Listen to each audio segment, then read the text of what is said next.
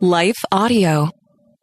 Hey, I'm Zach. And I'm Randy. And we're the hosts from Salty Saints Podcast. Salty Saints Podcast is designed to help you be better salt and light in the world. We do that by talking about theology, apologetics, and Scripture itself. And so in this clip you're about to hear, we're going to be talking about the ways that Jesus surprised us when he came into the world.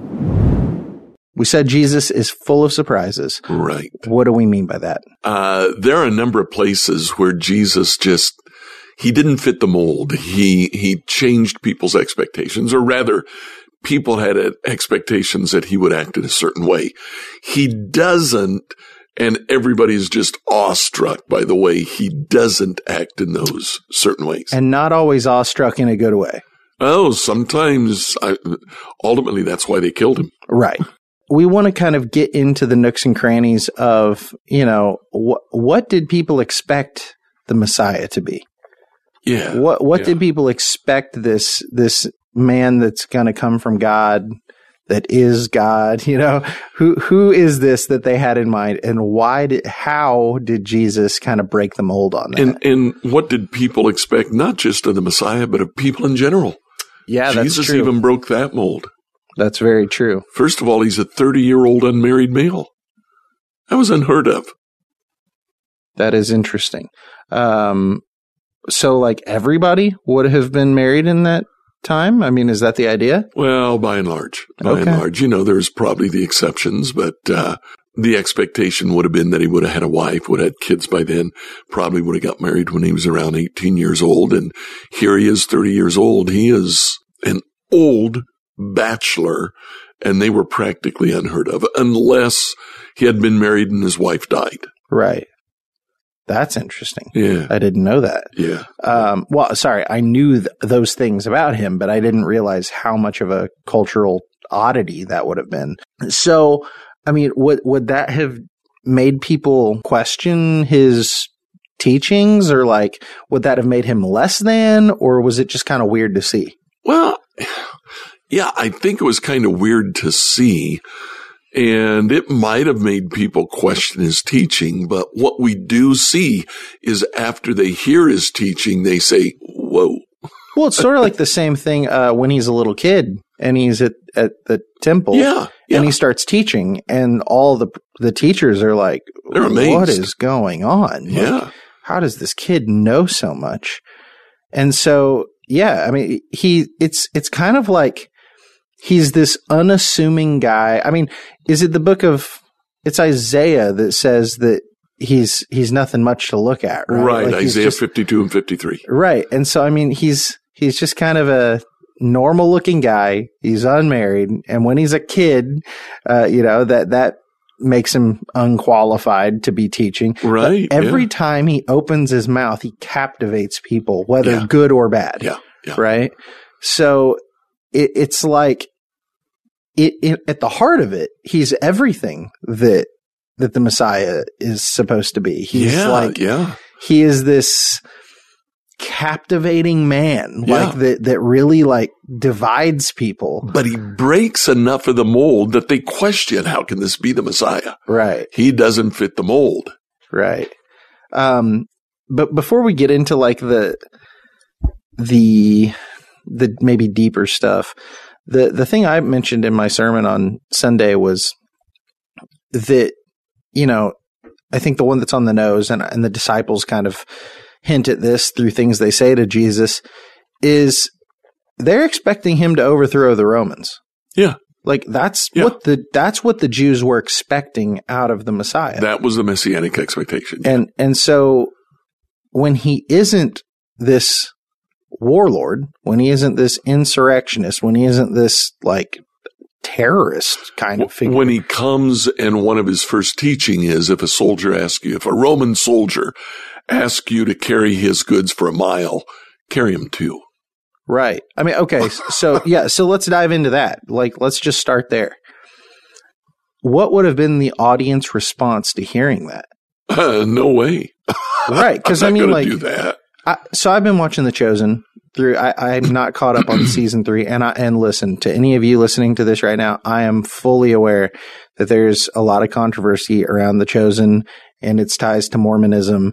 And I totally understand where you're at, but I fall on the side of I'm not going to The Chosen for my theological understanding. I'm using it as a companion to have a picture to put to the biblical times. That's all it is for me. Okay. And so I can enjoy that.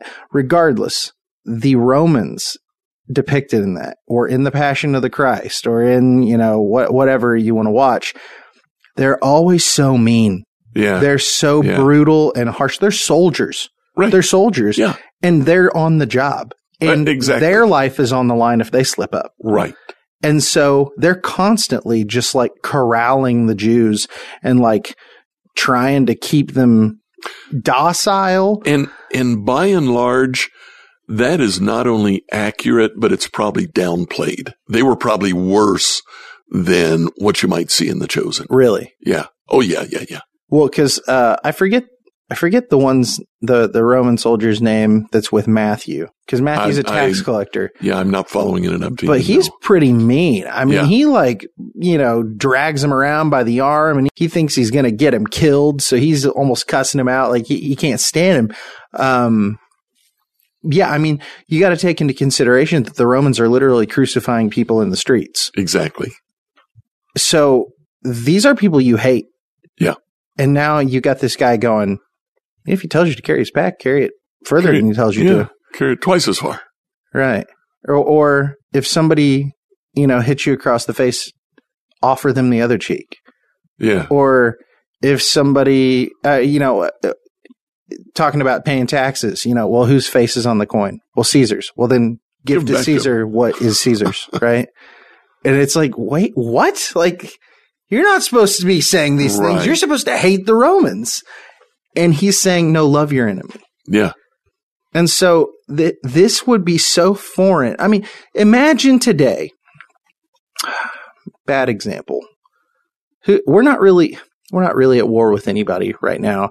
And we're also, we kind of are. I mean, we got the Russia-Ukraine stuff going on, but we are not actively right. We're not engaged in that war. And the war doesn't seem to be directed at us. But think back to 9/11. Yeah. When the whole United States was terrified of the Muslim people. Right. Now, we all kind of banded together and we're like, we're not going to take this, and it was kind of this like yeehaw moment. But like, imagine though, if somebody stood up and said, if the president of the United States stood up and said, we're going to love our neighbors. Yeah. Because these people are our neighbors too. And if they've slapped us across the face, we're going to offer them the other cheek. Yeah. Like, to take this pacifist route, how would we have responded as American people? Well, I think history shows us that Bush's highest approval ratings were immediately after 9/11. Right. Because he gave a speech about the axis of evil and how America was going to stand up and we were going to defeat the axis of evil. And he wasn't saying we're going to love them to death. Right. Right. And understand, I'm not saying that there's not a time for war and things like that. I'm just trying to paint a picture of like how absurdly different what Jesus is preaching is from what they expected to hear. Right. What else we have? We have several different things that take place in Jesus' life right from the very start. So, one of the ones that I was aware of that I initially thought of was in the book of Luke. And it's a small thing. It's a minor thing, but right after, Jesus goes and he's baptized in the Jordan, that took place down by Jerusalem in Galilee. So Jesus lived north. He lived in Nazareth. So he returns to Galilee. He's been gone for a period of time, 40 days in the wilderness, plus the time to be baptized by John. So he's probably been gone for 2 months, maybe more, maybe 3 months. He comes back, and tradition would say when you have a traveler that comes home, he goes to the synagogue. He gets to read scripture that morning. And what happened when you read scripture, you would pull the scroll, which has been rolled up. Every time you read the scroll, you don't roll it back to the beginning. You just kind of fold that scroll together and you put it back in its leather pouch. So when the next guy pulls it out, it's right where you left off reading. There was a lectionary and you read a certain part. That part is clearly marked. So anybody who was there, the expectation would be, take the scroll out of the leather pouch, read the portion you're supposed to read. And then whoever it was who read the scroll gets the chance to talk about it. In essence, they preach about the passage that day. So Luke chapter 4 says that Jesus took the scroll and he unrolled it. What Jesus basically did is he looked at the portion that had been assigned to him to read. He looks at it and he says, no, that's not it. And he starts looking. He unrolls the scroll and looks until he finds the portion that he's supposed to read. And then he reads Isaiah 63. The Spirit of the Lord is upon me. He's anointed me to bring good news to the poor. He's sent me to proclaim that captives will be released. The blind will see. The oppressed will be set free. The time of the Lord's favor has come. He rolled up the scroll, hands it back to the attendant, the chief of the synagogue. He sits down, that's how you taught. Everybody else would either be seating or maybe they were standing. But when you were getting ready to teach, you would sit.